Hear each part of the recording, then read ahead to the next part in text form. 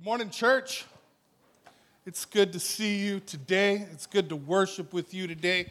I don't know if you ever do this. I want to encourage you to do this sometime. When you show up and you are singing the truths of King Jesus and who he is and what he's done to make us brothers and sisters in Christ and one with God the Father, making us all one big giant family. I just wonder if, I want to encourage you to look around sometime when you're singing. Say, those are my brothers and sisters. They love King Jesus. They're loyal to King Jesus. They're giving their life to King Jesus. I can count on them. They can count on me. It's so easy, when you're tired, you barely made it to church, and you're barely dressed, but you showed up, and you just kind of blow through the service, and then you're hungry, and you go to lunch. I want to encourage you to take time and notice your brothers and sisters and encourage them. Look for somebody to pray for, somebody to pray with. And I'm telling you, it changes everything about the gathering of the saints. And I was just able to do that again this morning, and I want to tell you that I tell you at the end of every service, and I hope it doesn't get old, I always dismiss by saying I love you all, and I really do. That's not just something I say to sound like a nice guy. I love our church family.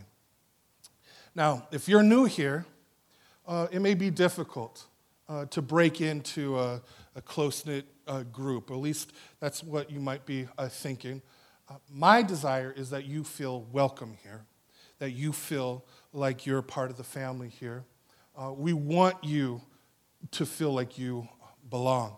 And if you need anything and we can serve you in any way, you let us know. That's why we're here. Now, to bring you up to speed, we normally go through books of the Bible, Old and New Testament. Every now and then between those types of series, we'll have a church life series. And a church life series is a group of sermons focused around a particular topic or issue that the pastors believe would be timely for us as a church. And lately, we've been talking about loving our neighbors. Now, for a healthy church, we want to love God, love each other, love our neighbors. And it's really easy to kind of get stuck in a cycle of loving God, which is great, and loving each other, which is great, but to forget to love our neighbors. And that was not a suggestion from King Jesus.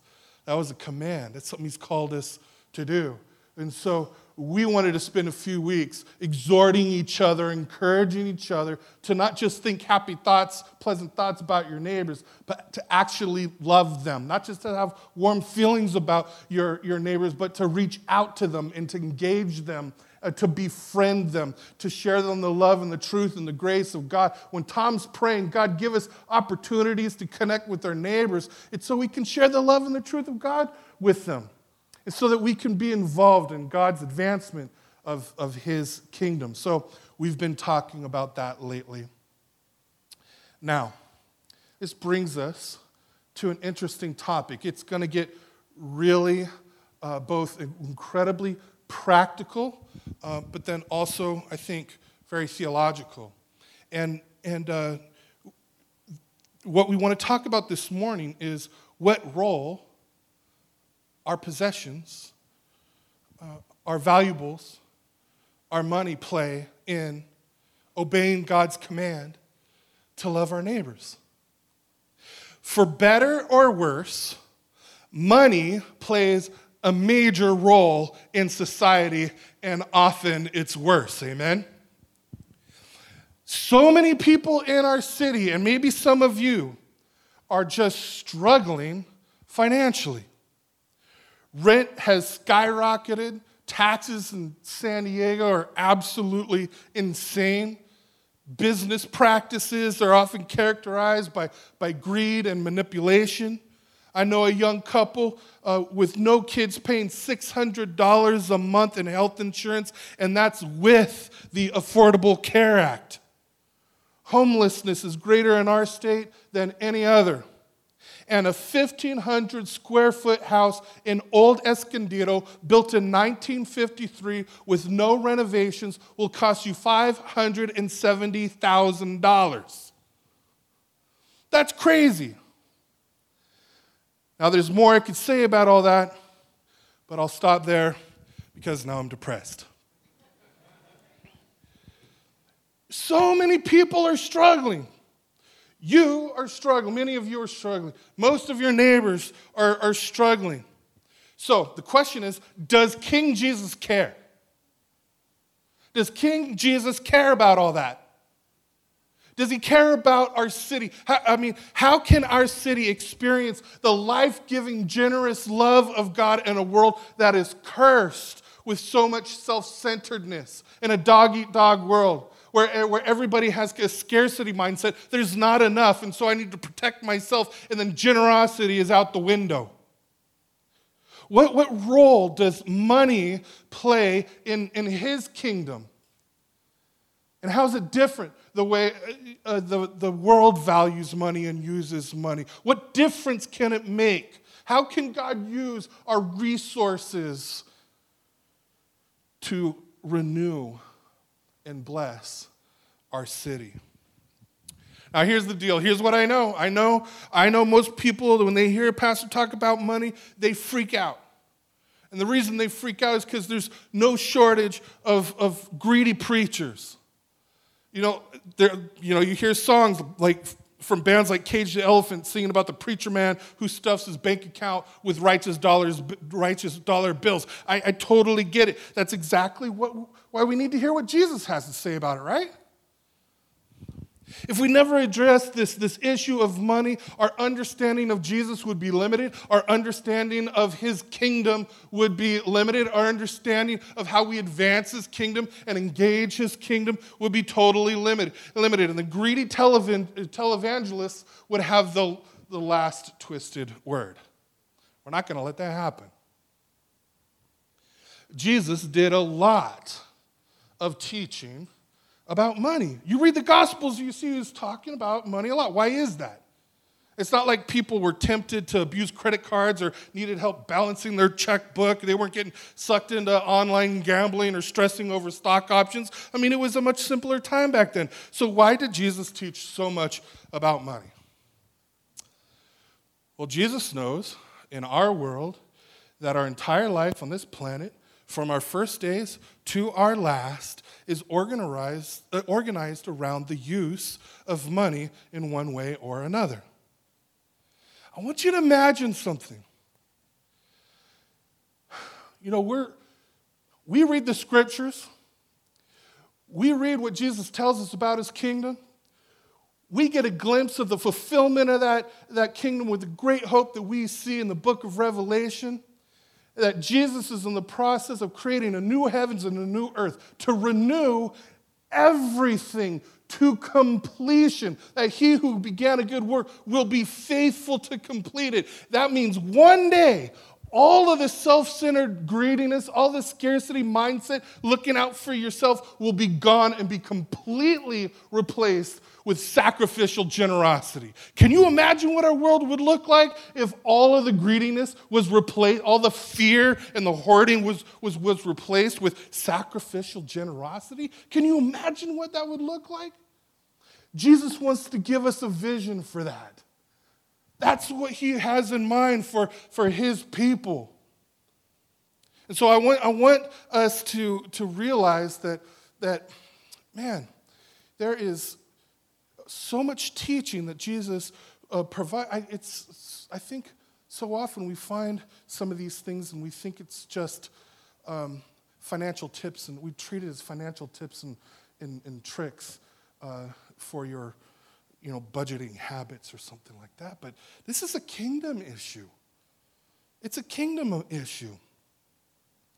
Whether we're rich or poor, a TV evangelist or an atheist or an agnostic or a Christian, money and possessions, they're always competing for the throne of our heart and lives.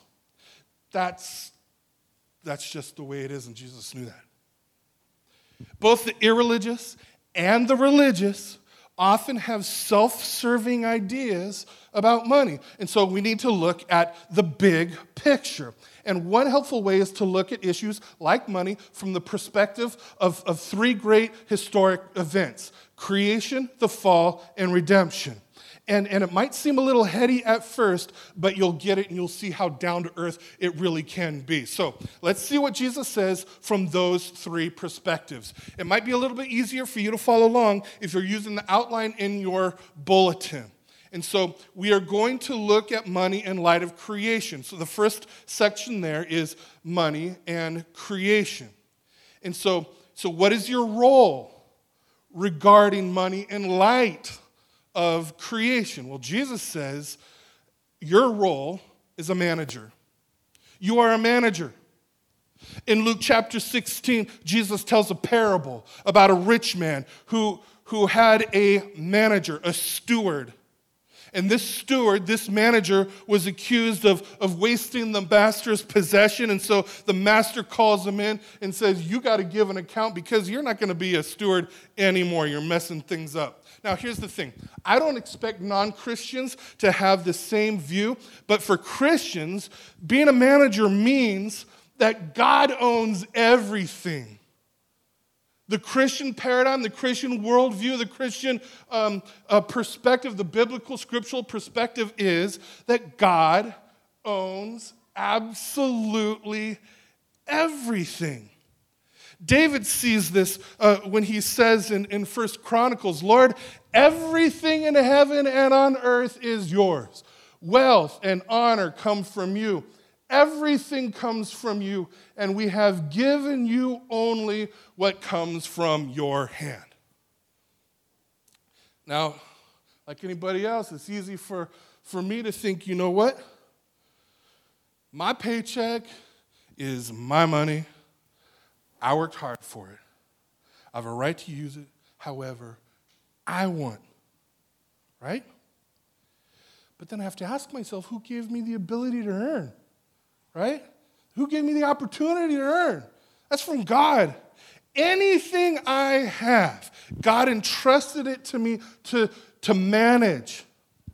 And so in light of creation, He created you to be a manager of His resources for His purposes. It all belongs to Him. He created you to manage His creation. Imagine going into your bank on payday with your paycheck, and you hand your paycheck to the bank teller to deposit your check. And the bank teller looks at your check and says, all right, now I can get the new iPhone 11 Pro with the triple camera and the Super Retina XDR display. You'd be thinking, excuse me, that is not your money. You're just managing for that money for me while it's here in the bank.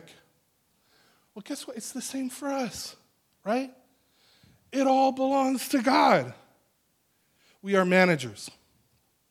So, if a manager is your role, then what is your goal? The goal is to make friends for King Jesus. Let me explain what I mean. A manager is to use what is entrusted to him in the same way the master would. Stockbrokers, for example, are managers. The money doesn't belong to the stockbrokers. Their goal should be to use it the way their client would use it. And so the question we got to ask is, how does God want us to use His money, right? In Jesus' parable about this rich man and the manager, Jesus says, the manager said to himself, what shall I do now? My master has taken away my job. I'm not strong enough to dig, and I'm ashamed to beg. I know what I'll do so that when I lose my job here, people will welcome me into their houses. So the manager called in each of his master's debtors. And if you know the story, you remember what he did?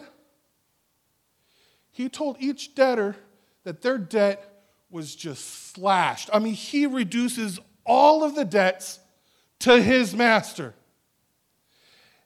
And you would think that the manager or the master would just blow up, but the master praises the manager. Why? Because the master in the parable points to a greater master. Let me show you. Jesus concludes the parable by saying, I tell you, use worldly wealth to gain friends for yourselves, so that when it is gone, you will be welcomed into eternal dwellings. That seems a little confusing, right? Well, let me just reassure you that he is not saying to give so that you can buy your way into heaven. That's not what Jesus is saying here. Jesus is saying make eternal friends. But it's not that we're buying friends with money. We are serving them with what we have, whether it's a lot or whether it's a little. It is a down-to-earth way that you can love your neighbors as God's representative. You treat them as friends. And then, someday, some of them will welcome you into eternal dwellings with them and Jesus. It has kingdom purposes. Now, this raises a practical question. In my mind, maybe it does for you too. And the question is, so how much should I give? In Luke chapter 11:42, Jesus gives us a basic guideline. He says, what sorrow awaits you Pharisees? If you don't know who Pharisees are, in that day, they came to be known as the self-righteous religious leaders. And Jesus says, what sorrow awaits you Pharisees? For you are careful to tithe or give a tenth, even the tiniest income from your herb gardens, but you ignore justice and you ignore the love of God. You should tithe, yes, but do not neglect the more important things. And so what is your action? And as a manager, our action is to give a tithe. That's the basic guideline, 10%. However, being legalistic about that means that you don't have the heart that Jesus wants you to have. And many aren't in a financial place yet to achieve that kind of a percentage. Now, Jesus says that the Pharisees were right in giving a tithe, but they were wrong in neglecting justice. They were wrong in neglecting love. They gave for selfish reasons. I mean, you have to be really religiously self-righteous and religiously self-interested to give for selfish reasons. But it happens easier than you may think. They gave for selfish reasons for the same reason most people refuse to give if they can. They were committing to themselves first and foremost. They did not give out of love for God and for their neighbors. Now, I need to make a side note here.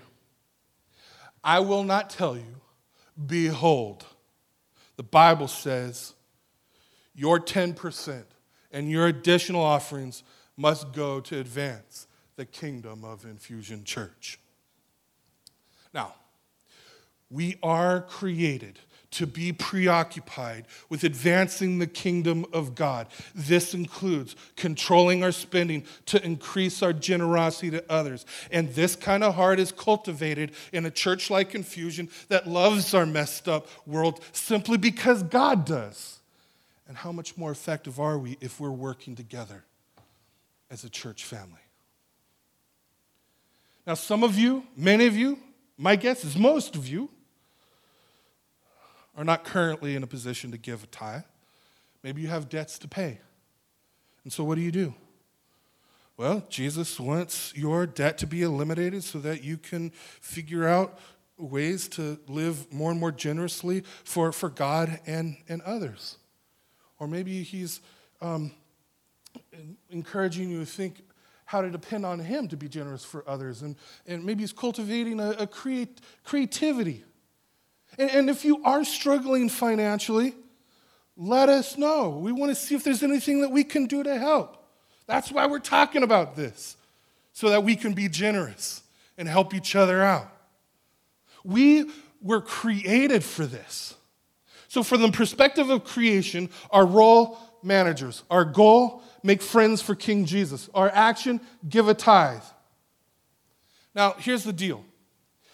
Even if we have the resources, we fail in this, don't we? So the question is, why is that?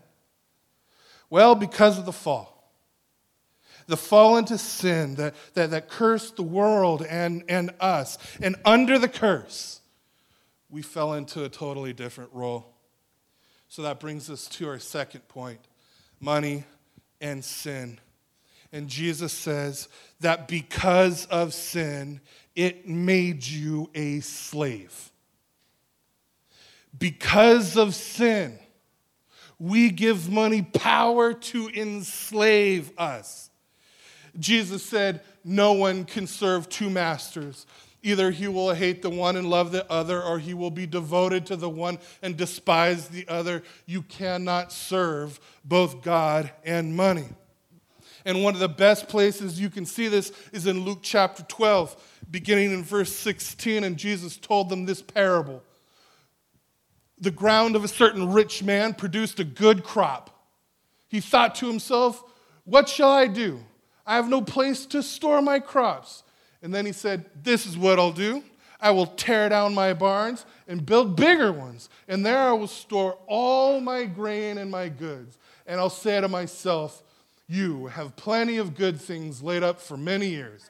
Take life easy. Eat, drink, and be merry. But God said to him, you fool, this very night your life will be demanded from you. Then who will get what you have prepared for yourself? This is how it will be, Jesus says, with anyone who stores up things for himself, but is not rich towards God.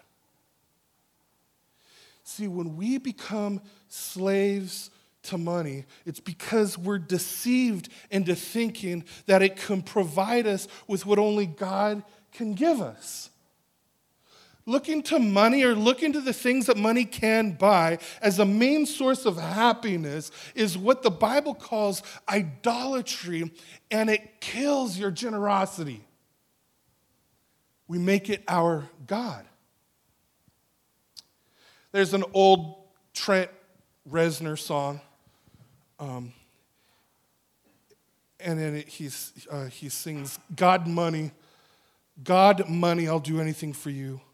God money, just tell me what you want me to do. Bow down before the one you serve. You're going to get what you deserve. Anyone here heard that song before? Yeah, a couple of you. That one's going to be stuck in your head the rest of the day.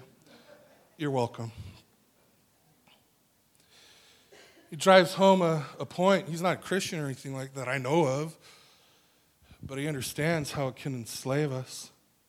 We could take something good. Money's not the root of all evil. The love of money is the root of all evil. So when we turn something good into an idol. So from the perspective of the fall and sin, if a slave is your role, then what is your goal? Our goal, when you're enslaved, the number one thing that you're preoccupied with, and one number one thing that you need is to be liberated, right? You need freedom. The goal is freedom from the bondage of money.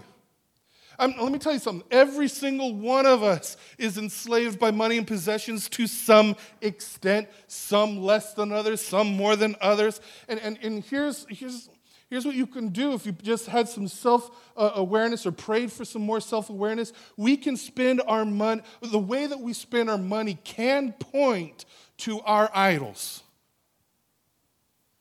The rich man in the parable could not bring himself to give. So that at that point, something good became an idol. the diagnostic there is he couldn't bring himself to give. It was easier to buy larger barns to store his grain. Why? It served his security idol and his comfort idol. He said, I'll say to myself, you have plenty of good things laid up for many years. This is his security idol. Then he goes on to say, take life easy, eat, drink, and be merry. This is his comfort idol. Now, again, those things, security and eat, drink, be merry, those aren't bad things, but you know it's idolatry because it kept him from being generous. He's in bondage to those idols, and he doesn't even know it. If he were free from the bondage of money, he would be thinking, money and bigger barns and lots of grain, they can't give me true security. They can't give me true comfort. Only God can do that. So I'm going to trust him and use the wealth to serve God and to love my neighbors. That's God's design. And I tell you what, this reminds me to check my heart. I need to ask myself, and I want to encourage you to do the same thing, okay? I need to ask myself, what is it that is easy for me to spend on? That might give you a clue. And for me personally, I can easily spend money on comfort, especially when life kind of drags you through the gutter, It's real easy for me. Is there anything wrong with comfort? Nope. But why do I find it way easier to spend on my own comfort than on giving and being generous to comfort others? Comfort can easily become an enslaving idol. Maybe that's you. Maybe you're like me. I don't know. Maybe for others of you, it's acceptance. You leverage money for acceptance, or you leverage money for respect, or you leverage money for your security. Is there anything wrong with acceptance and respect and security? No. In and of themselves, they're not wrong. The question is that you need to wrestle with is it that much easier for me to spend on myself than to give and be generous to others? When you're enslaved, your only hope for freedom is King Jesus. That's it.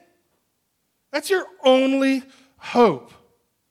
Our enslavement leads us to Christ for freedom.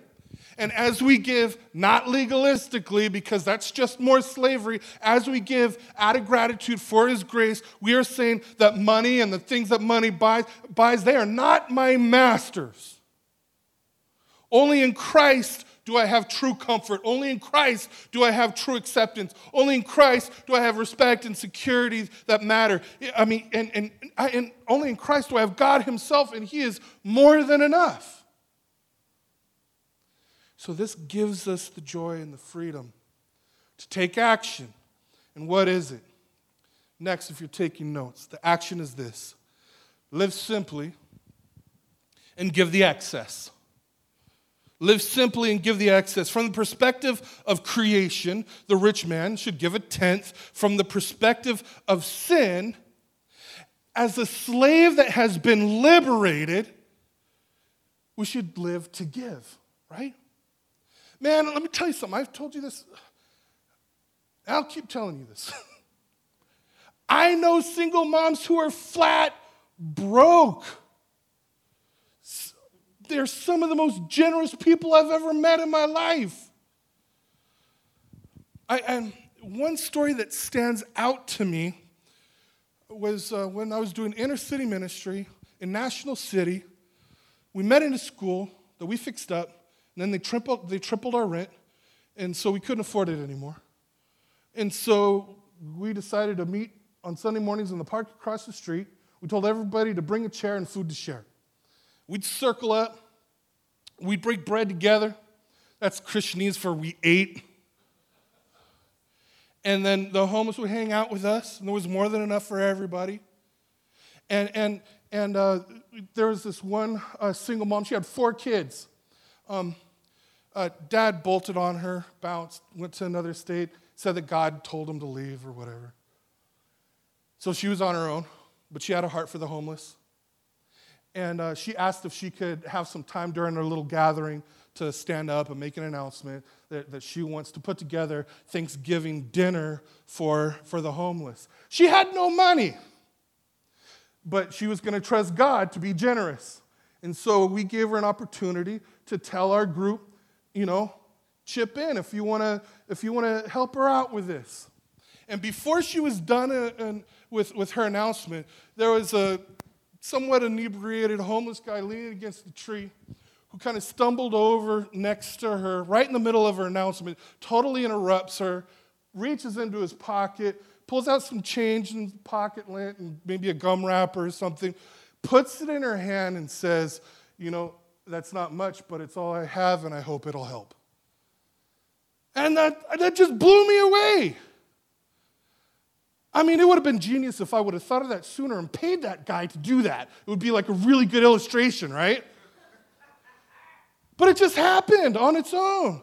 And that just stuck with me forever. He had nothing, but he had a generous heart. This mom had nothing, and somebody with less helped her feed the homeless. I mean, it's just amazing to me. I'm really encouraged by the people in our church who are struggling, but yet they're still so generous. And yet God provides like thousands of pounds of food, every single week people show up and they're blessed and they're meeting the food distribution team and building relationships with them. That creates an environment where they can have spiritual conversations and pray with and for each other. I mean, man, it's beautiful. We don't just talk about loving our neighbors. God wants us to live it out, right? So, I also know incredibly successful people in business who chose to limit their standard of living, to live modestly, and give the excess to their church and their neighbors and to bless them. I mean, it was actually over 50% what they gave away. All of them. They were just constrained and compelled by the love of Christ to act as a friend on behalf of God, as God's representatives, as representatives of his kingdom. This is what life should look like in his kingdom. Not just in the church walls, but out there in the real world. And it's all his. So how about you? It's going to be different for everybody.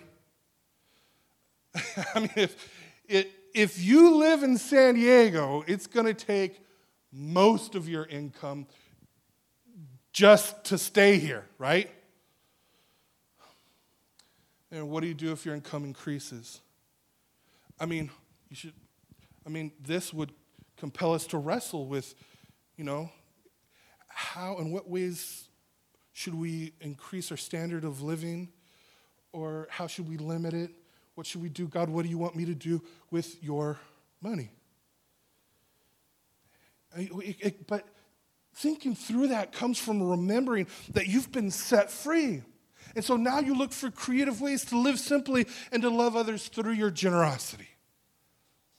You have been liberated to help liberate others.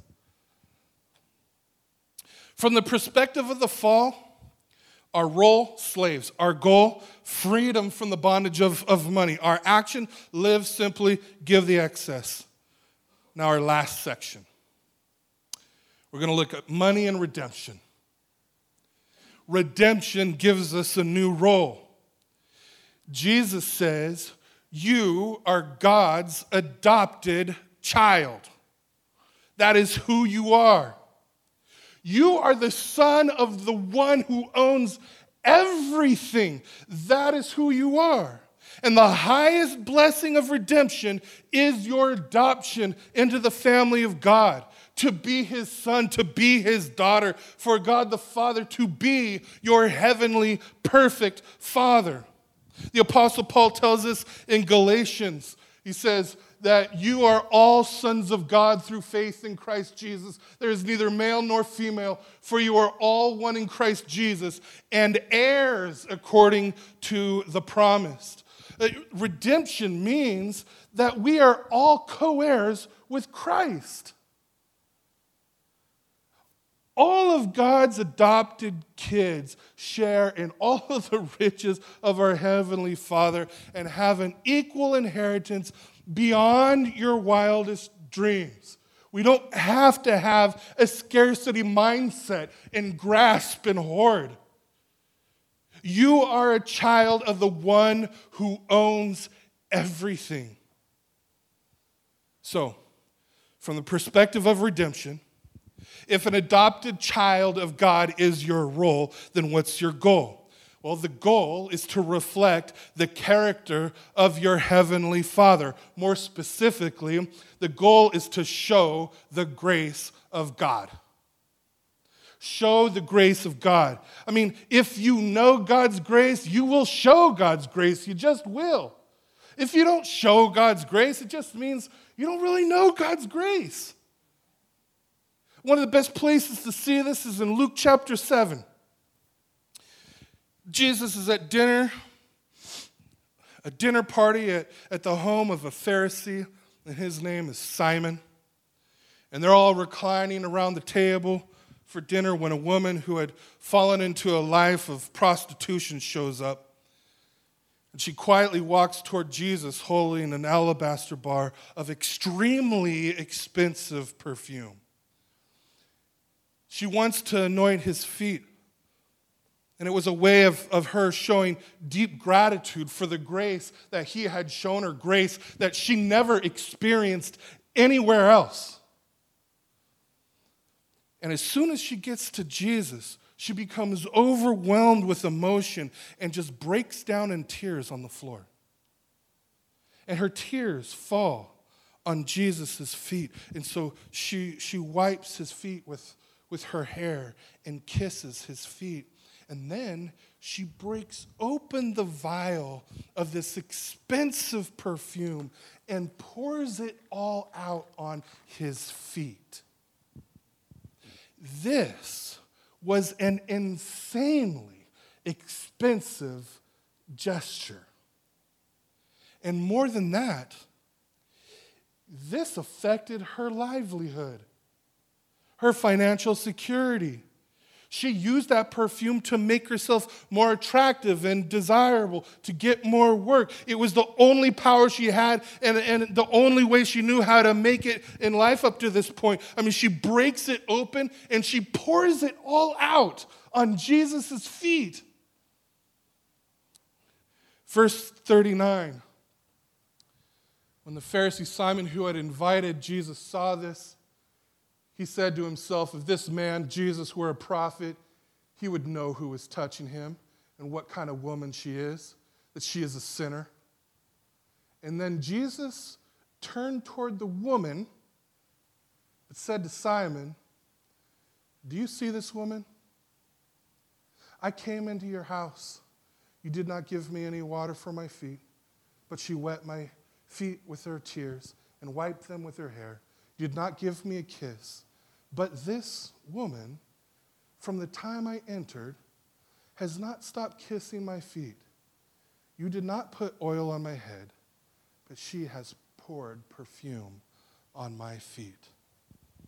Now what's the difference?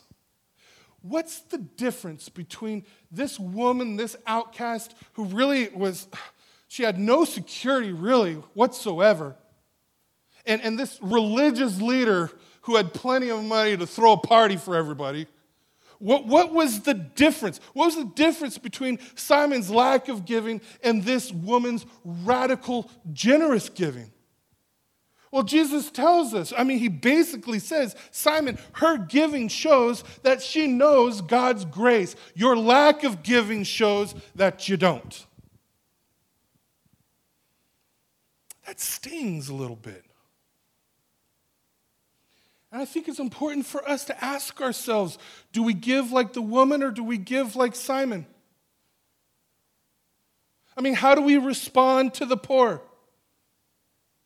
Do we struggle with who deserves what? If we do, we don't understand God's grace. God's grace is always to those who are completely undeserving. People like me. That's the whole point of grace. It's for people who don't deserve it. And let me tell you something. Maybe you're afraid to give because they're going to take your generosity and your grace for granted. Guess what? We all do that. We all do that, and yet God has not stopped being generous to us. I mean, it is amazing how when you see God's grace towards you and your need for it and his generosity towards you, it just changes the way that you see people. It totally changes the way that you see your neighbors.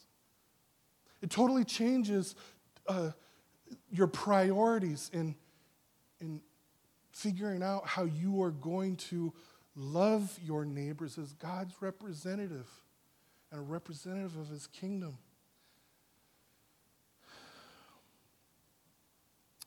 That's what grace is all about, and that's what the cross is all about. Even though we are undeserving sinners, I mean, he died for us. He paid our debt. He saved us from eternal punishment. He gave us his righteousness. He freed us from slavery to sin and made us adopted children of God the Father. And we are now co-heirs with King Jesus. This is the gospel, and this changes everything. If you know God's grace, you will show God's grace, and you will love your neighbors. So, what action? I'll close with this. What action can you take to show God's grace? Simply put, give sacrificially. Add a response to the sacrifice God made for you. Now, do you see the progression here? I mean, from giving a tithe to giving the excess to giving even more sacrificially. To the extent that you see how sacrificially generous God was to redeem you, you will be sacrificially generous to advance his redemption, his redemptive purposes. Now listen, I know, you live in this world, most people by far, there are times when you find yourself in a season where you don't have anything extra. But my point is, it's not primarily about money. It's about being sacrificially generous with whatever resources God has given to you. And God uses those lean times to grow us in being creatively sacrificial with what we do have. See, if our goal is to give to show God's grace, then it will involve sacrifice. And we see God's grace when we see him giving up all of his riches, coming to earth, living as a poor man, giving up his life on the cross as a sacrifice for our sin. I mean, this is God's grace, and he did it for you. That's the heart of this message here. And I'll close with one of the greatest verses on giving in the whole scripture. 2 Corinthians 8:9, where the Apostle Paul writes, "For you know the grace of our Lord Jesus Christ, that though he was rich, yet for your sake he became poor, so that you, through his poverty, might become rich." You know the word grace is translated often as gift. For you know the gift of our Lord Jesus. Jesus is the ultimate gift. There is not a greater treasure than him. And we receive him by God's grace and grace alone. To the extent that you know God's grace, you will show God's grace through sacrificial generosity. Amen? Amen. Would you bow your heads with me?